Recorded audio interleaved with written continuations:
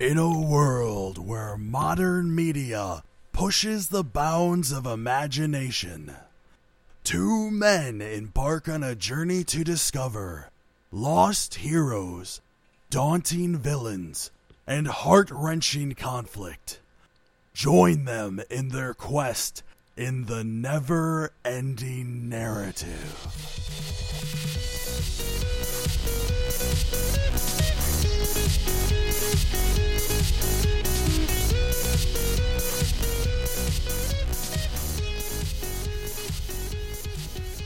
Well, hi, everybody.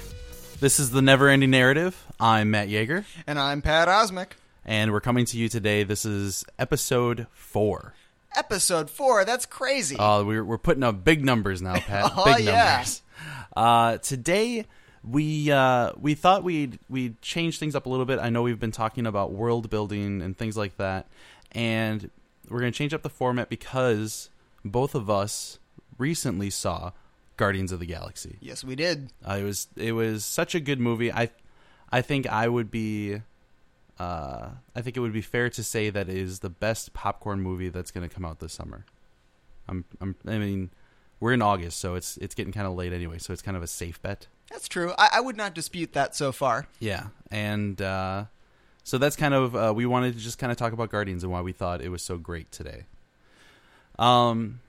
So to start off, let's just say that there's going to be lots and lots of spoilers.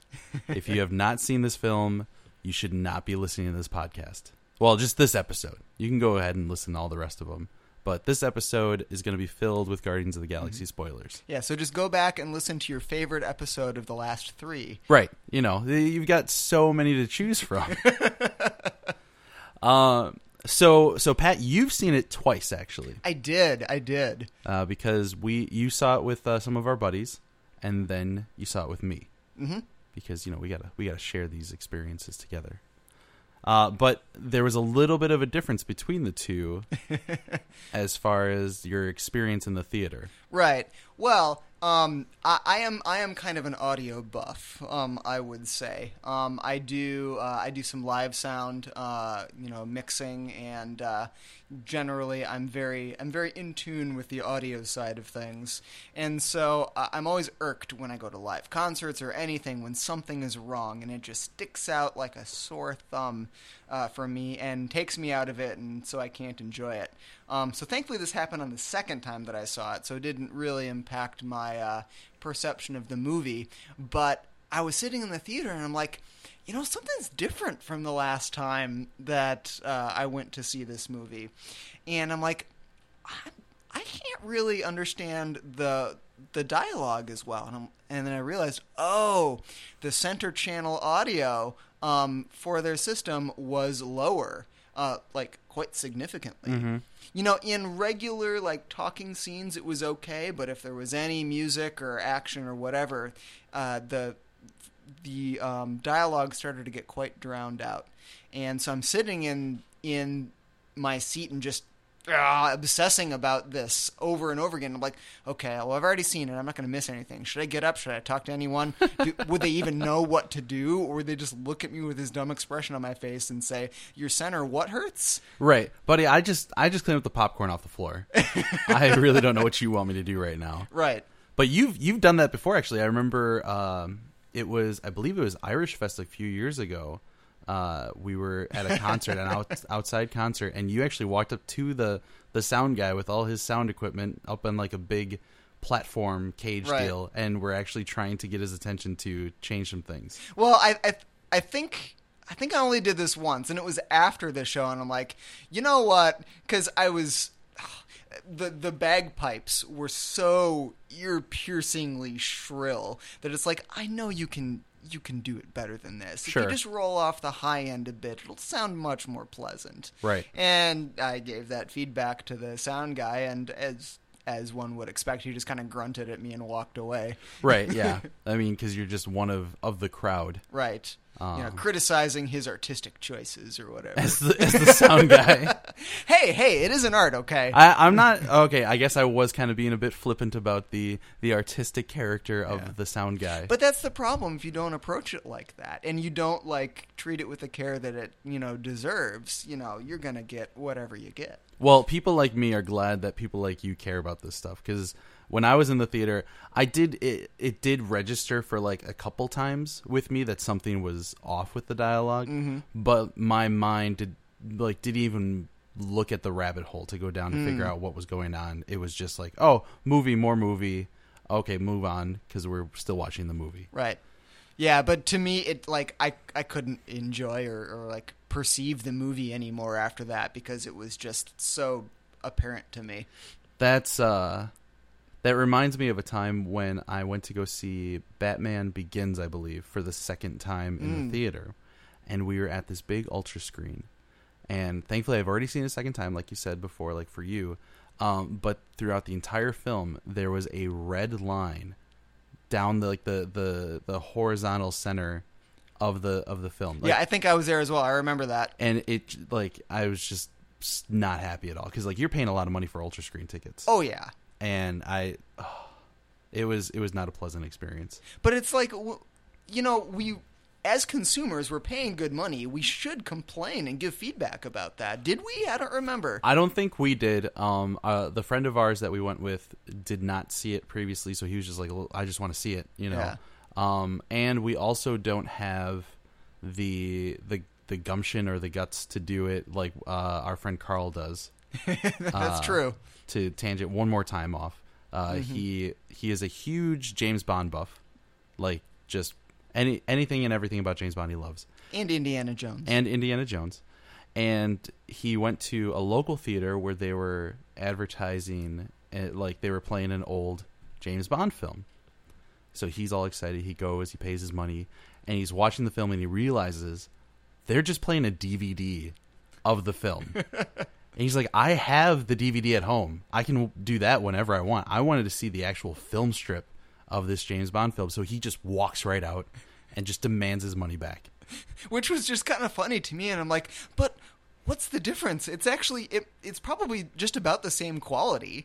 I mean, maybe even better, because the film strip by now is probably, degraded by a lot. And so the engineer, technical guy in me was just like, oh, come on, please. But and that's not what he expected. Yeah. And the guy, I'm definitely on his side, because it's just the principle of the thing. Like, don't do that to me. Yeah. I would rather the film strip burn as it's playing, so I can know for darn sure it was the film strip, than them play a silly little DVD of it. Well, fair enough. Well, maybe we just need to, not let the man take advantage of us anymore. I know, right? We just need to walk up to that poor kid's counter and demand that the man give us back our money. And give some kid paying, like, minimum wage, like, the worst day of his life, having to deal with irate customers. Dealing with you, the schmuck who came to watch, like, an old James Bond film. Right. So that was some of our experiences going to movies. We don't go to movies very often. Not really. Like, I would say maybe 3 a summer. Oh, it's 3 this summer so far. Sounds about right. So, but we do enjoy seeing films, just not necessarily paying a lot of money in the theater. But that's a whole different discussion. So, Guardians of the Galaxy. I enjoyed so much of it. Mm-hmm. Even starting off in the beginning, they had this very touching scene. His mother dies, and you get like that immediate origin story. Like, you see a big chunk of what his character is going to be in just that short little span. I appreciated the fact that they started off on a very narrow, small, personal note. Yes. Rather than starting with some, sweeping introduction to the galaxy and the state of whatever. Mm-hmm. It was a very poignant thing. And following that right away, they show another part of his character that he's built along these years, where he's kind of just like the laid back, kind of outlaw thief kind of guy, and he's just doing his deal, getting his kind of almost Indiana Jones style in the beginning. He was getting the artifact. I think I've seen a couple people mention that they were hoping that he was going to do like the sandbag weight distribution kind of trick, but no, he just puts out the gravity generator that just pulls it towards. Sure. And so they immediately already set up the Star-Lord character, I think, very well. Yeah. Because you see in the beginning what motivates him in the back of his head a lot of times, and then also just how he deals with those first few guys that attack him. You see kind of like his style, how he figures things out, how he gets out of trouble and whatnot. And so that was just Star-Lord, and there's 4 whole other characters. Well, and going back to that, this is something that I guess I just kind of realized right now. Another great thing about starting off with, like, his backstory as a kid and that kind of traumatic experiences, when you go into that silly little dancing around and, using, a little iguana thing for a microphone or whatever, it isn't just silly. It gives the silliness context. Yes. And it almost... You can tell, like, a whole bunch of his character arc from that just without almost not saying a whole lot. And it gives a whole lot of more weight and depth than just saying, oh, he's this silly little guy who runs around the universe. Mm-hmm. But you know a whole lot about him right off the bat. Yeah, there's definitely many visual cues and cues in how he says things and how he acts that just build a pretty well-rounded character. Like, and even towards the end of that first scene, where he gets in the ship and there's a lady on the ship, he's like, I didn't even remember that you were here. So you kind of see him. He likes to sleep around with the ladies a little bit, and that's part of his character. And but he's pretty laid back even during like some of like the important times, but he still takes care of business. Mm-hmm. And he's flawed, but maybe not in a very dark way, Yeah. I like that he's flawed in more of a slight cowardly way. Like if he has to, if he's forced to, like he'll start shooting some guns and kicking butt. But a lot of times he's like, I'd rather just not, if that's okay with everybody else. Right. Or unless like something's very important, he'll kick into action again, like you see later in the prison scene when they're getting out and they almost are about to escape, and he goes all the way back for his tape player. It shows where his priorities are. Right. Well, it's silly, it's fun, and it's touching all at the same time. Yes. And so that was just Star-Lord's character, which was played by Chris Pratt. Have you ever seen him anywhere before? I have heard he's in a Community or a TV show. Was it Community? It's Parks and Recreation. Or Parks and Recs. Okay. And I've only seen a few episodes of Parks and Rec, but it was some of the first episodes. And so when he's introduced as the character in Parks and Rec, he is just this loser of a guy. Huh. He's like broken both of his legs, so he's on the couch with 2 leg casts, and he's the most useless human being ever. But the kind of type, where like the poor girlfriend has to like attend to him because she doesn't like want to, break up with him, even though he's just useless. Right. And so, but it's not registering in his head that he's just a completely useless being. So he's just like, he's got like a grabber, and like, he's always asking her like do stuff for him and like make him sandwiches and whatnot. And so it was kind of interesting to see that, like, that being the only Chris Pratt thing I've seen. Uh-huh. And then see now where he's like this, muscular, buff, young fella just kicking butt, taking names, and, just striding around the galaxy. Uh-huh. But I think Chris did a really good job. He did. I think Mr. Pratt, I shouldn't be so informal. Mr. Pratt. Mr. Pratt. I think he did a great job of playing the character that was written for him. Yeah. So Mr. Pratt, if you're listening to the podcast, we really enjoyed you. We respect you enough to call you Mr. Pratt and not Chris. You know what? Screw it. No, it's Chris. So I think Chris really did a good job. Then there was Gamora, mm-hmm. the trained assassin. Uh-huh. And I liked her character. Unfortunately, I don't think it was fleshed out as much as the rest of them. And I think that with more time in the story, it would have been. Like, I just think that things got cut short on her arc, which is fine. Like, we got to see a lot of like these characters develop and see where they go.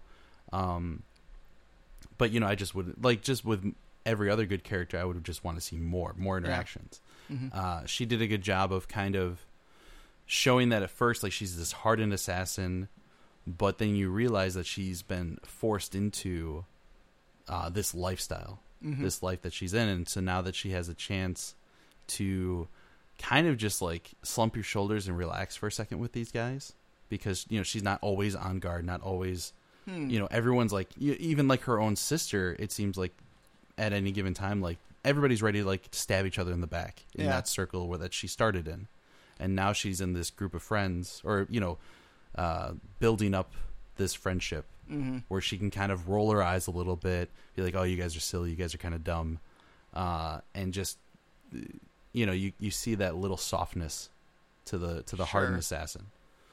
Yeah. So, speaking of that, though, her sister, did you recognize who her sister is? I was very disappointed in myself. You didn't? Okay, so I actually saw in the beginning, I'm really bad at, like, names of people. Yeah. And credits. Like, my old roommate was the best at, like, reading credits and knowing exactly who people are talking about. I actually read the credit, like, I remember reading, it said Karen Gillan. That's her name, right? Yeah. Reading Karen Gillan... Some like minute thing registering in my head, nothing got put together, and so I just let it go. Interesting. And then I saw her, and I recognized her eyes very well. Like, her eyes are very distinctive. And so even though she was like covered in makeup and had this whole costume on, I knew that it was someone that I'd seen before. But it wasn't necessarily enough. Well, and probably because I was so distracted by like all the action that was going on, that I wasn't just gonna sit there and be like, "Who is she? Who is she? Who is she?" But yeah, so I was a little bit disappointed that I missed Amy Pond, bald Amy Pond, in there. But I'm glad that she's in there. Yeah. I don't think I've seen much of her since Doctor Who. Nor have I. And so yeah, it was good to see her. And looking back on it now, she definitely had that Amy Pond kind of like defiance a little bit. Yeah, she does the death stare pretty well. Yeah, she's really good at that. And so yeah, like I said, it did register. Neurons were firing off, but not enough to make a full connection. Right. I was the same way. I knew she looked familiar, but I didn't know who it was. But then when I saw her name in the credits, then I connected the dot. But I don't think I read it at the... Did it scroll through at the beginning of the movie? They had some of the big... like they normally do. They have like the big actors in the beginning. Yeah. So it was afterwards that I... Okay. So we both kind of dropped the ball. We did. That's okay. It was she wasn't in the movie as much as you would think, because even in the scenes that she was in, she was very much not the focus of the scene. Right. So like in the one where they're talking to Thanos, and she's just off to the side, like fixing her arm randomly. She's like, just got to tune up while we're talking to good old Dad up here. Right. And Thanks, Dad. Thanks, Dad. Yeah, she was just like not having any of it. She wasn't very impressed by anybody. And even in the action scene where like they're getting chased around and like she's leading the pack, but the focus was more on the heroes, for lack of a better term, like all the little in their little mining carts, just going around and shooting off lasers. So maybe I can kind of blame the movie for me not realizing that it was her. Blame everybody else. But yeah, so that was Karen Gillan. Getting back to Gamora, was played by Zoe Saldana. Hopefully I pronounced that right. I've seen her in a few other things. Have you? I don't think I have. It's possible that you've seen, but thinking of the stuff I've seen her in, I don't think you have. Okay. But as an actress, I've always liked that she, like in everything she plays, she has like this air about her, like this, like immediately when she walks into the room, like there's like a thing of respect. Whereas like a lot of times with like female roles, I don't know, like they're sometimes like not taken as seriously for some reason. Maybe that's kind of a generalization. I don't know, but like it always seems that whatever role she's in, when she comes in, she's like got the respect going on. Oh, you've seen her? Duh, she's Ahura in the Star Trek films. Oh, that's right. Yeah. Okay. Yeah, and she's always she just is always like standing up straight, like demands respect. Like she's always in the group with the rest of the guys, which I love. Right. Has the air of authority about her. Yeah, and it's so natural that you don't even notice it. It just kind of happens. Right. But characters are usually not written like that for women. Yes, that is true. I also was glad that her and Karen Gillan's character did have some interactions with each other. Because there's surprisingly amount of movies where the women, even if like they have names, they're in the film, half the time or most of the time, they're like, whenever they're talking about the main character, and it's like usually a dude. Right. They're just like, oh, how do you relate to this dude? Oh, I relate to this dude this way. How do you relate to this dude? Well, I relate to this dude this way. Yeah, there's an official test. Yeah, movie the test. Bechdel test. Yeah. If I'm pronouncing that right, I don't remember. I don't remember. Yeah. And it's the simplest test. The test is like 3 questions. Are there 2 women in the film with names? Yeah. Do they talk to each other? And do they talk to each other about something besides a man? And you're like, well, that just seems like the simplest thing ever. But then you look at the list of ones that fail that test. It is remarkable. And I kind of like thinking about the Bechdel test once in a while, because I don't think that it's a barometer on if a movie is good or not at all. Yeah. But I think that it's like one of these little things on the side to consider when you're thinking about this stuff. And so, so I was glad that they had some scenes where it was just the 2 of them. You know, they had that fight scene towards the end.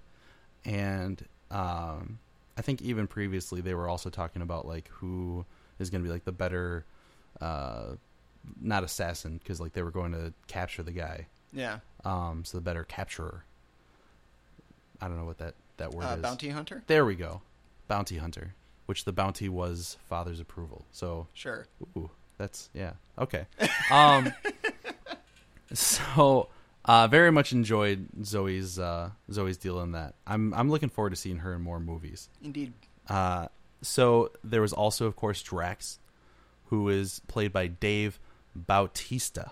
Bautista. I did that right. I did it correctly. I'm good at that. You are. I did it. I just did it. Congratulations. So I don't actually know his background really at all. By the size of him, I would say it is in something physical. Sure. I don't know if he's ever been like a strongman or a wrestler or anything like that. I'm bad at that. A guy with a big handlebar mustache lifting dumbbells or something. Yeah, you know, just picking up boulders and putting them where they really don't need to be.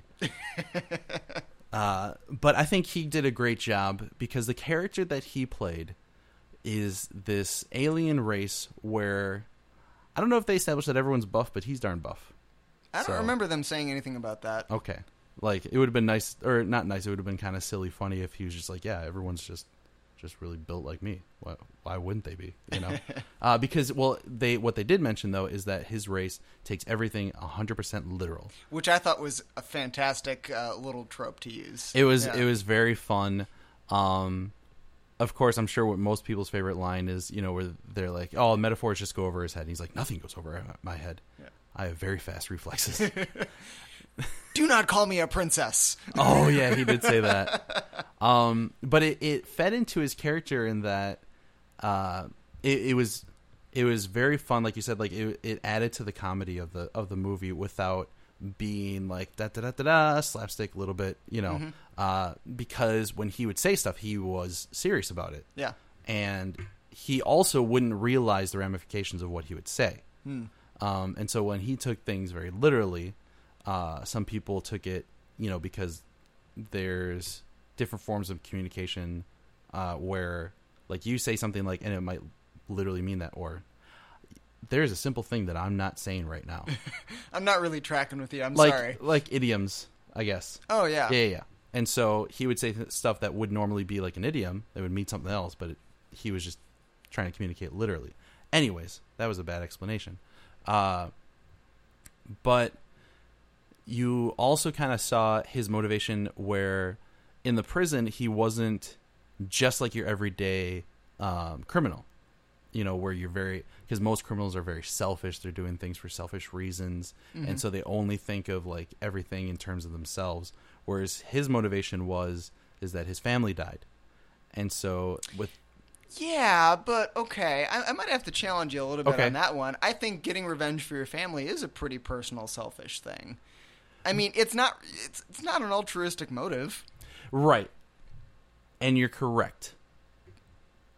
Maybe the better word would have been greedy versus vengeance. I guess I guess maybe I am trying to paint vengeance more in a lighter light than like vengeance is a perfectly valid life and choice. murder. Yeah.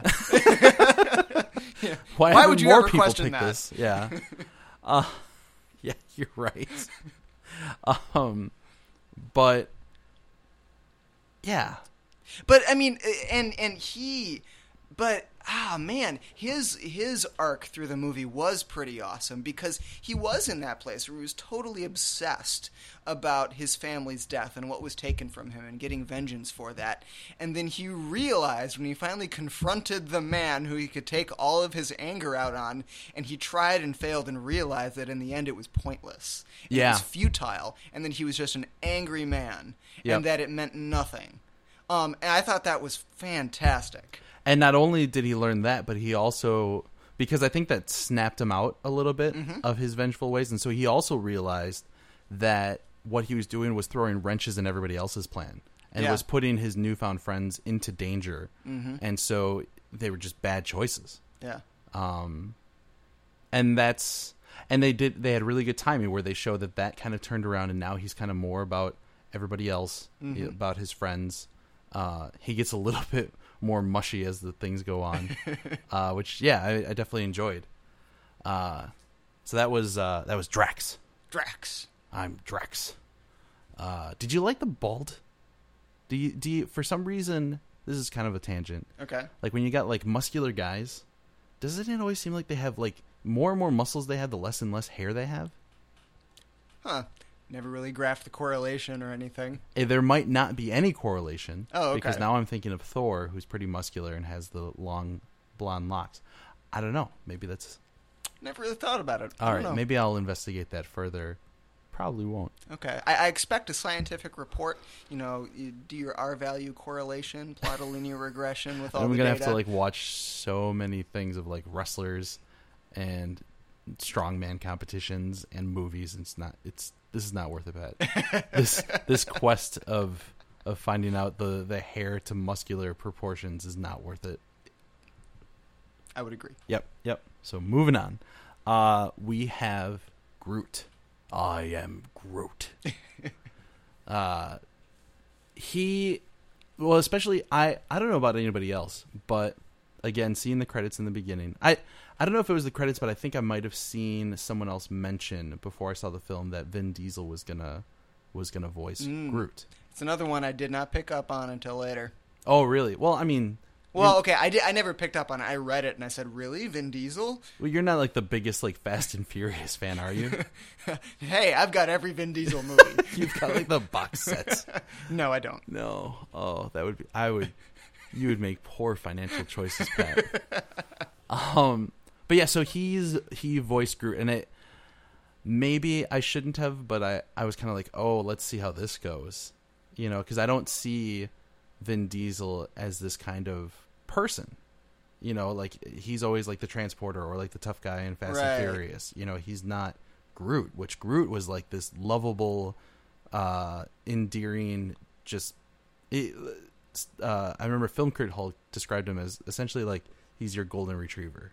Okay, sure. He's just gonna do whatever for you because it's for you. Yeah, and so often, I mean, if you've got an animated character, they'll take physical traits from the voice actor and put that into the person to tie it together. But in this case, I think it was totally separate. Yeah, they brought him in, I believe, after they designed the character. Oh, interesting. Okay. Yeah, because I remember the director talking about him doing like some voice just to like keep things going, like to make sure everything's working right and whatnot before Vin Diesel got on there. And so, but the Groot character was great. I think again is like one of those kind of tropey, kind of just like the innocent guy with like just tons of hidden powers. Oh yeah. And again, it just worked though. I think one of the things that added to it working was his dynamic with Rocket the raccoon. Yeah. Because as a duo, they do really well. Whereas Rocket was, who was he voiced by?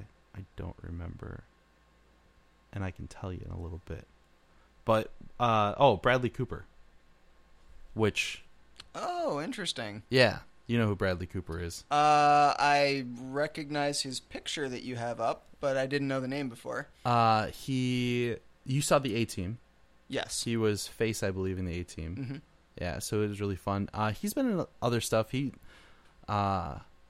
There was that film, I can't remember the name of it, but the one where like you take this super smart pill and like it opens up all your brain power and you become like this super smart crazy guy. Okay. He's done quite a few things, and I've enjoyed him as an actor. I don't think he's like, like the pinnacle of acting, but every time he's been on the screen, I've just kind of enjoyed myself. Yeah. So I think it was great that he did Rocket. And so the dynamic between the two of them, Rocket is this guy that you find out pretty much like should never have been. Yeah. Because he's, not even a freak in nature. Like someone took a raccoon and they made this guy out of it. Mm-hmm. And so now he has to deal with that. He's the only thing like him in the world. He's pretty alone. He was tortured and mutilated by, for lack of a better term, humanity. And, so you see immediately when they show him this first scene that he's in, he's looking at people's faces. He's like people watching, and he's just making some like, horrible comments about everybody. Mm-hmm. And you can see that he has a very much dislike for humanity, for people. But then again, in that first scene, you see Groot just drinking straight out of the fountain like a golden retriever would out of a water hose. I see that. And but it's always nice to see it with a character that like distrusts everybody. Mm-hmm. That they do have like one person that they trust. Yeah. Because then you feel that connection with them. And of course Groot is that one person that he trusts. Yep. And so even though there's a lot of like inner turmoil going on, you see when he's drunk and he's just going crazy. Right. That there's like an anchor that keeps him to like not just being like a straight up jerk. Yeah. But also is something that like changes him towards the end. Where he like these people that are in his lives, he starts realizing that they have similar traits like Groot, where like they're looking out for him. Mm-hmm. They want to include him. They want to, be a part of this. And so he starts kind of warming up towards the end to different people. Yep. Which is nice. And then of course he's just like, a badass at the end, just shooting off every single thing that's coming out of the sky. Yeah. It is cool that even in a movie with so many characters that you can have actual character arcs for so many different characters. Yes. And see an actual progression there, rather than just having stereotypical characters who are static throughout the movie. Yeah.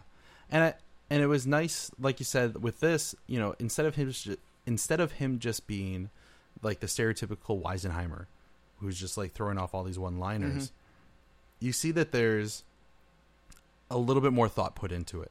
Yeah. There's the whole bit where he gets Star-Lord to get the guy's prosthetic leg. Yes. And is just amazed that he actually did it. That was just such a fun exchange. Uh-huh. And you see that instead of just like, whereas like normally, if that like in that scenario where he's like giving everybody like tasks what to do, he would have just looked at Star-Lord like an idiot and been like, like, oh, and you can just like tag along or like just go off to the side a little bit, like, but he would make like a snarky comment about that. But they bring it deeper, Yeah, and make the humiliation that much greater. Yes. Yeah, that was one of my favorite scenes.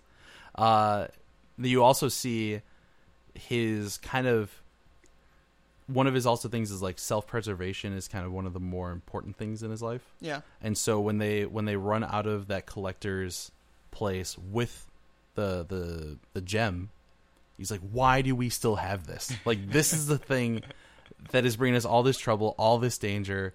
Why do we still have this? Mm-hmm. And and so his like self-preservation motivation butts up against Gamora and Star-Lord, who are like, no, this is important. Like, we can't just let anybody have this. Mm-hmm. This is going to be really bad for everybody. Yeah, but he probably at that point in his character arc, he doesn't care about everyone else because they're the people that have made him like this. Yes. And they're the other, And that's actually the scene where you kind of start to see the turn a little bit, because he gets pushed to, when he gets drunk and they're gambling and whatnot, he gets pushed to having to face himself again, like he's probably done many a times.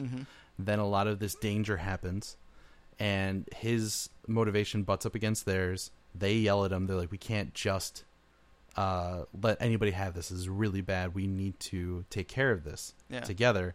And then you see, after the action sequence, Star-Lord goes out to rescue Gamora, knowing that he is most like 99% going to die. Yeah. And so he sees this act of selflessness. Sure. Yeah, he's witnessing this. The heroism that he found deep within himself. But yeah, and so he's witnessing this stuff. And I think that it's starting to kind of like mull around in his head, which you see the ramifications of later on. And I think, like, I don't know. I think Groot, getting back to Groot a little bit, I think some of his stuff is like some of the most just kind of like on par, like just the this is what you get. Like you see with his stuff, like, you see him doing anything to protect his friends, literally anything. And it actually becomes more and more intense, the things that he has to do to protect his friends. Right. Which I thought was great. I thought it built pretty well to, like, the stakes started getting like more and more and more. Right. Yeah, and if anyone was the rock or the constant in the movie, it was probably Groot. I mean, he was loyal at the beginning. He was loyal at the end. Yep. Yeah. And maybe he was the glue that kept the whole team together. That's a good observation. Because he even though he had some of his own arc with his interactions with everybody else, he didn't have a like change, like you just said, like he didn't have a change of like ideals or whatnot. He was strong all the way through the end. And he learned a new word. He did. We are Groot. No, 2 new words. What was the other one? I am to we are. Oh, yeah. You are. You are correct. I am Groot. You are correct.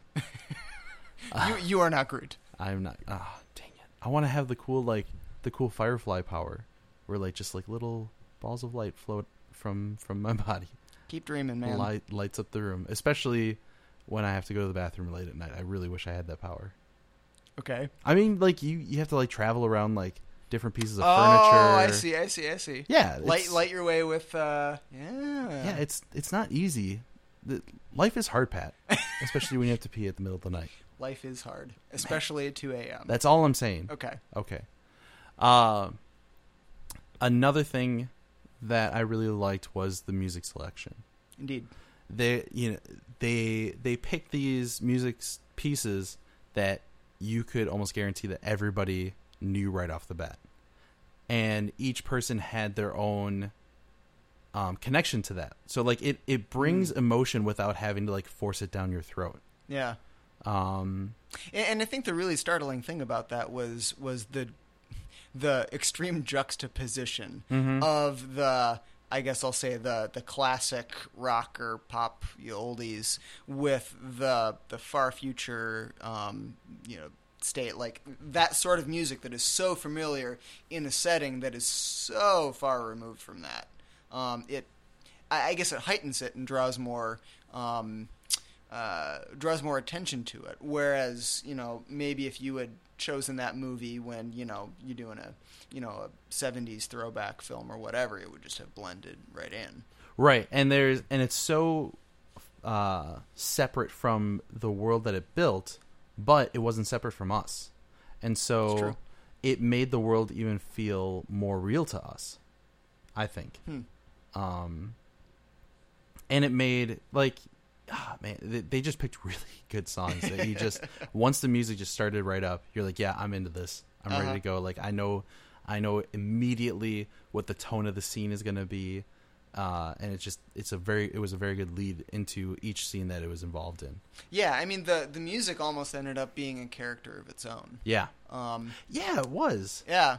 Oh, and maybe you could view the music as a surrogate for Star-Lord's mother in the movie. That was her. That was her soul and her presence. Because it would get him going when he needed to get going. It would comfort him when things were just straight up intense all around him. Mm-hmm.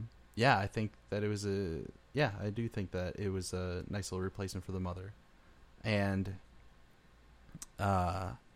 I like the throwback to the beginning of the film at the end of the film. Obviously, that's how they set it up, when he's reaching out for her hand. What did you think about the mechanic of the gem being so powerful that people can't wield it? Like normal people can't wield it. Yeah, interesting. I mean, it's almost... I mean, it's a convenience for the story, because otherwise the gemstone would almost be too powerful if anyone could wield it, and there'd be a little bit, maybe too much chaos. So that kind of limits the scope of what can happen with it.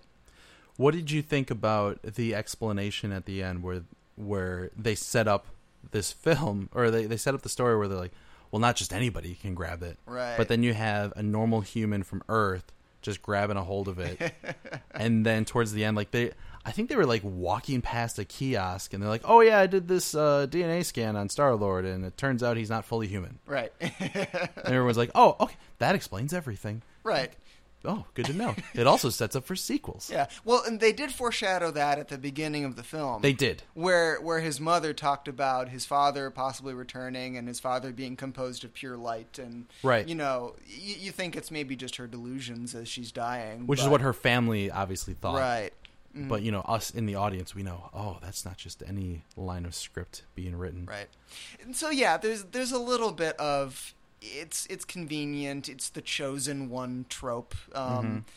You know, there was some of that in there, but it was, you know, it had a relatively believable explanation within the film. It wasn't random. They did it intentionally. They set it up. It was convenient, but it didn't detract from the movie for me. Well, and it was convenient also to set up for a sequel or an offshoot, and.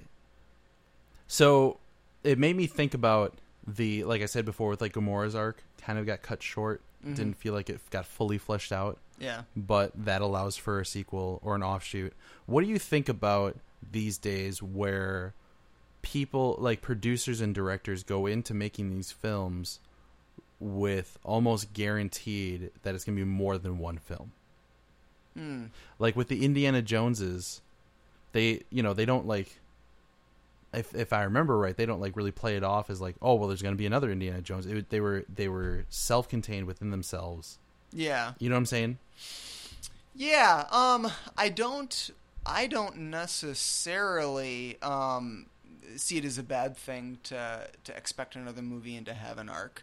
You know, as long as you've got a plan and a narrative reason for it. If you're just doing a sequel to make a buck and rehashing the same thing, like one of the maybe good examples of that recently, or bad examples, however you want to look at it, would be the Iron Man series. Yeah, you know, Iron Man 2, total complete rehash of the second one, and it was just not good. One.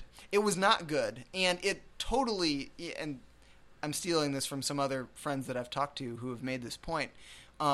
But it totally destroyed all of the character progression that Tony Stark had in the first film. That's a good point. He went back to being this child in a man's body. He did. And went through this same exact character progression that he went through in the first one. We've already seen that. He already went through the work to do this, and you destroyed it, and you're doing it again, and you're doing it not as well as you did the first time. Right. Why does this movie exist? I wonder if that entire movie just existed so that S.H.I.E.L.D. could be involved, and that it could set up for Avengers. Could be. That just and make a lot of money. Yeah. So they made a lot of money. Right. And so I have no problem with sequels and telling more stories in the same universe as long as you have a reason for telling that story. Yeah. And yeah, I agree with that. I think that's a good point. I guess sometimes I get like over cynical where like you just want to be cynical at everything. You're just like, oh, they just want to make money. Why would they want to do that? Like make more movies. Like it's a bad thing that they make money on a movie. Oh man, those people who make money off of doing things that they did. Those people who devote their entire lives to a certain art form and expect to be compensated Why would we ever give them any money? And also like a caveat to what we've been talking about with the Star-Lord like background and different things like that. Me and Pat have never read any of the Guardians of the Galaxy comic books, as I'm sure most people in the world are in that same state. Yeah, this is intellectual property that hasn't been. It's not Avengers. Like right. Everybody knows at least one Avenger, which, with the kind of, I think a lot of people have compared this film to the Avengers, partly because Avengers was so big, and it was. At the time, I think one of like the better, if not best, Marvel films that they made thus far. Oh yeah, and so a lot of people have been comparing those to this one. And I mean, there's similarities. It's a superhero ensemble flick where you've got the ragtag group. Right, it's not just one superhero. You're focused on a group of people and their interactions, and so yeah, there are a lot of parallels. And it got me thinking about mostly what we've been talking about with the character setup. A lot of with the Avengers, they kind of just had to be like, hey, remember this guy? And remember this guy, and remember this guy, and remember this guy. Go. Yeah. But they couldn't do that with this one because like nobody knew what Guardians of the Galaxy was. Like a raccoon in space, like who the heck knows what's going on? Yeah. And so they kind of had to spend a lot more time developing these characters, which I think was good that they had to do that. I totally agree. Because I want to see a fully fleshed out like character arc every single time,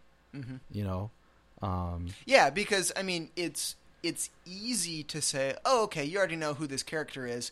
I'm just going to throw them in a big fight scene that we're going to look at for 20 minutes with no real content or anything. Right. And so since they're forced to do the character stuff, which is ideally the most important and interesting part of the movie, then we're at least guaranteed to get some of that. Yeah, and I think that it forces like the writers and the directors to consider their characters more.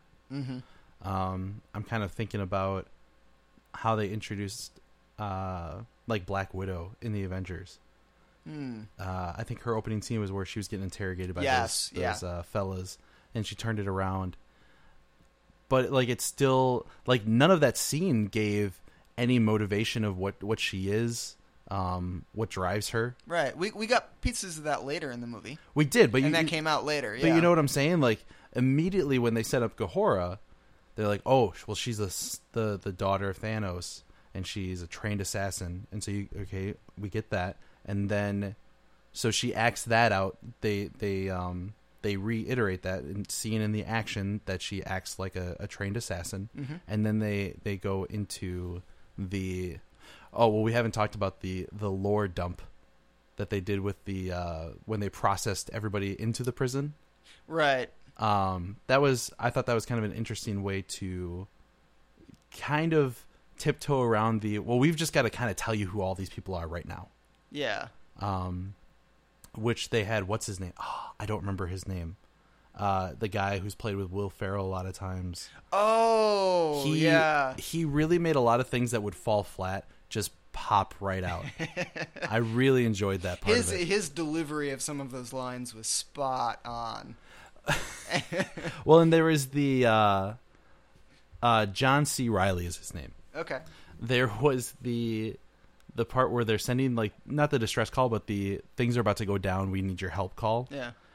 And as he's reading the message, it was something like, "I know I'm a dick, but I'm not like 100% dick. So you guys should come help me." And the confusion that he had as he's reading this message Like, I don't know what's going on, man, but I'm just doing what I'm told, and I'm just reading this off to you right now. Where the counterpart was that British guy who's just kind of like he was better than everybody. Yeah. If he would have read that, it would have been a completely different scene. Mm-hmm. Like, it wouldn't have stuck out to anybody. It wouldn't have like clicked with anybody. Which, and I think that the British guy did a really good job, but he did a really good job for what he was supposed to do. Yeah. And I think John C. Reilly, which was this, I didn't see that in the credits, and so when he popped up on the screen, I was like, "Are you kidding me? This guy's in this film?" Yeah, I got some good talent. It made it so much more fun, and Yeah. I think that's part of why we thought it was like one of the best popcorn movies, is because you couldn't help but just have a good time watching this. Agreed.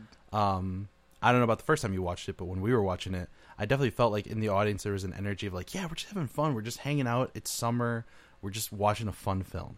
And I saw it like on the Friday of opening weekend, and so there was definitely a lot of people in there, and it was kind of a party atmosphere, and Yeah. people were just excited and rooting for the movie, and so it was a fun place to be in. Which, and I just thought about Transformers. I think that Transformers, a lot of people would put that in the category of like summertime blockbuster kind of film. Okay. But and not to like just critique Transformers. I didn't think Transformers was very good, but I think where it wasn't like a good popcorn movie specifically was like it was just so serious. Like the end of the world is always coming. Yeah. And so when they threw in these comedy, like comic relief kind of deals, it like none of it ever clicked with me. You're talking about the first Transformers, the I Michael think Bay most one? of them. Okay. I mean, they're all kind of the same. Yeah, they're all kind of the same. I don't know what point I was getting at with that, but I did that. You made it. I made Whatever it. it was, you made it. Someone's like, I get. You're talking to me, Matt. That's who you're talking to. We do this for just that one person. Which isn't surprising. I think I know who that one person is, and yep, they listen every time. It's good to know that they're getting talked to. Excellent. So character development was fantastic. Mm-hmm. The comedy was really well timed. Mm-hmm. And it felt it got you more than just on face value, because it was motivated by these characters. Mm-hmm. So it felt real to each character. You got to see the different combinations of how they interacted, and they interacted differently with each other. Mm-hmm. Which adds again to more of the feeling like a real fleshed out thing. The music was great. Anything else was great? It was all great. It was all great. Were there any things that you thought fell short? We've mentioned some of them already. Yeah, I mean, I'll kind of elaborate. You kind of mentioned the lore dump. I think the only shortcoming that I had was at the beginning. Doing the introduction to the characters was great and it was fun. I think the backstory of the world and the political alignments and all of that stuff, it was necessary to understand the context, and I think they had to do it in a movie like this just to boot up everyone on the world. That fell a little bit flat to me. It felt like all that information at the beginning of the movie, like right after the fun Star-Lord scene, just came really, really fast, rapid fire, and I was like, okay, this is just like a nerdy information dump on the political state of the universe. And so it kind of... that took me out of the movie a little bit at that point. And so I think that was really the only point where the movie kind of fell flat for me. Yeah, because you didn't feel... I don't know about you or anybody else, but I didn't feel like a connection to the world that they were saving. Like, oh yeah, we need to save this world. Like, this world is important to me. It was more just kind of like, oh, this world is full of like light and good people, and the other world is like, oh man, mean, nasty people. Right. Don't you want them not to do that? Yeah, I don't want them to destroy it. But like, it wasn't like this is my home or anything like that. Or this wasn't even any of the characters' homes. And did you really? I mean, they talked about like this whole war and this racial conflict, between. I mean, it didn't feel like anything to me, really. Yeah.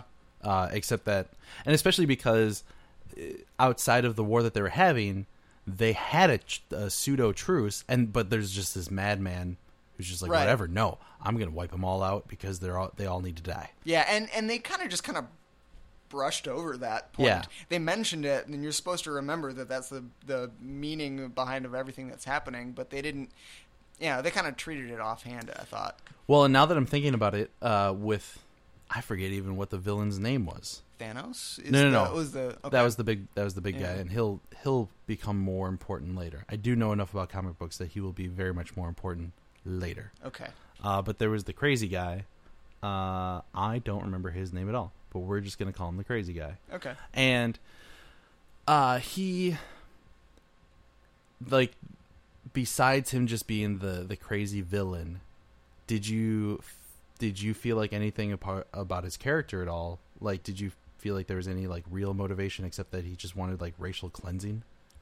That seemed to be about the extent of his personality and background. Right. And Yeah. so even when like they, like not anybody can hold the gem, but he could because he's powerful enough. Mm-hmm. I didn't really feel like there was any explanation for why he was that powerful. Right, and like, how did he know he was powerful enough to do Right. it until he did it? Yeah, he was just kind of like put in this place of like not at Thanos level, but also not at like normal warlord level. Yeah.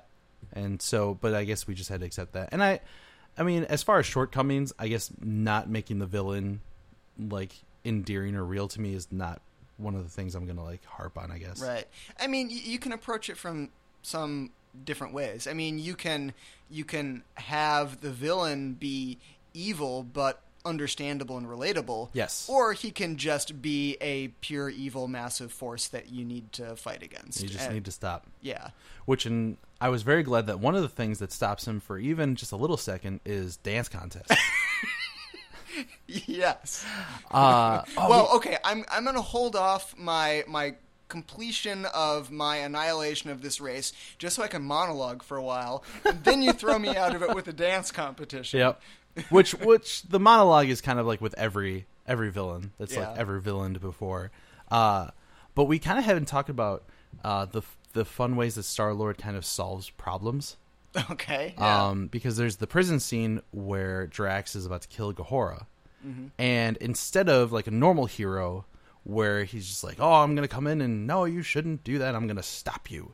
He's just kind of like off in the corridor on the side. He's like, it's maybe not the best idea. I mean, I'm not going to stop you, but if you think about it, you would get a better chance at killing the guy you want to kill if you don't kill her. How about that?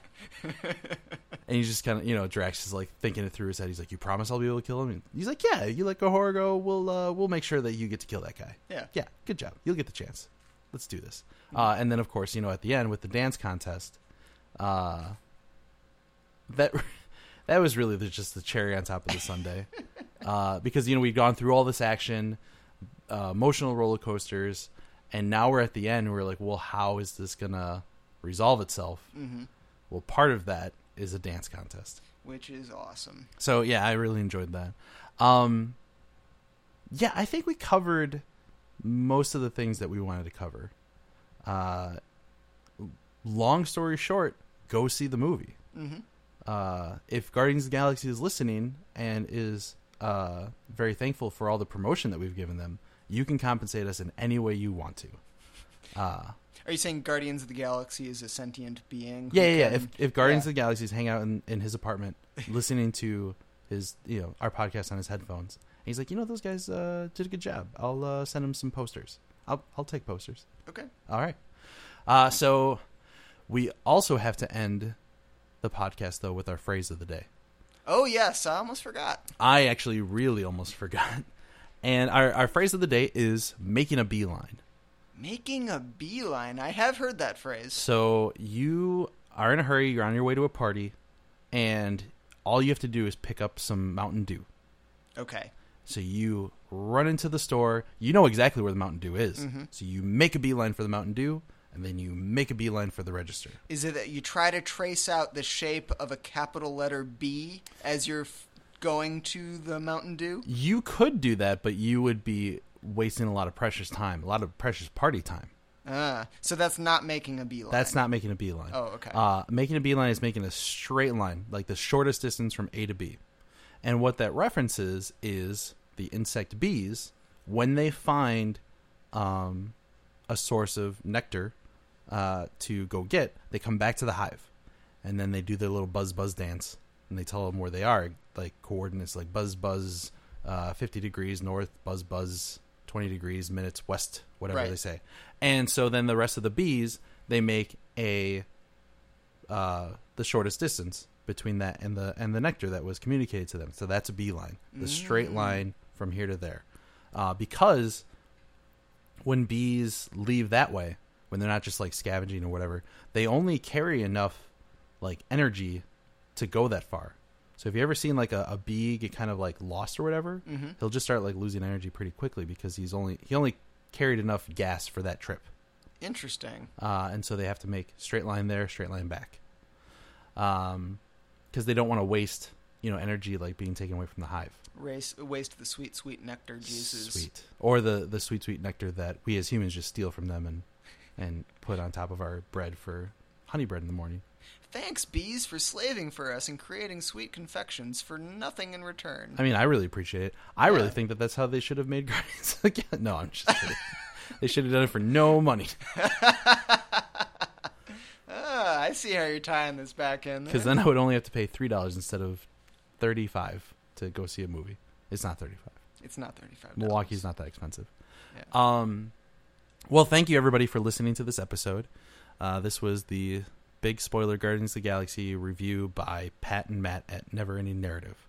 If you want to give us any comments about what you thought about the film, or any of our kind of odd ideas, or I guess mine, and that you've corrected. We've both got odd ideas. We've got ideas.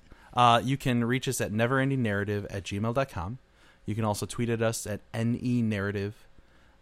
You can tweet at me at Matthew John Yeager on Twitter. And if you figure out wherever Pat is, you can tweet at him.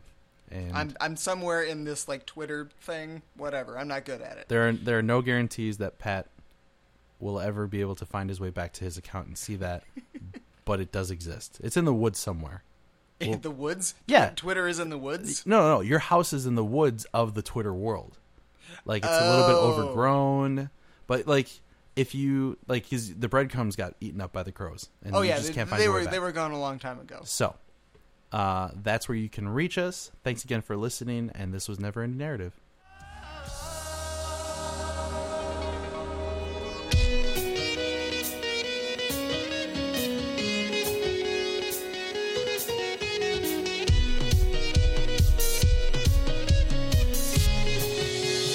All you've ever wanted was honey.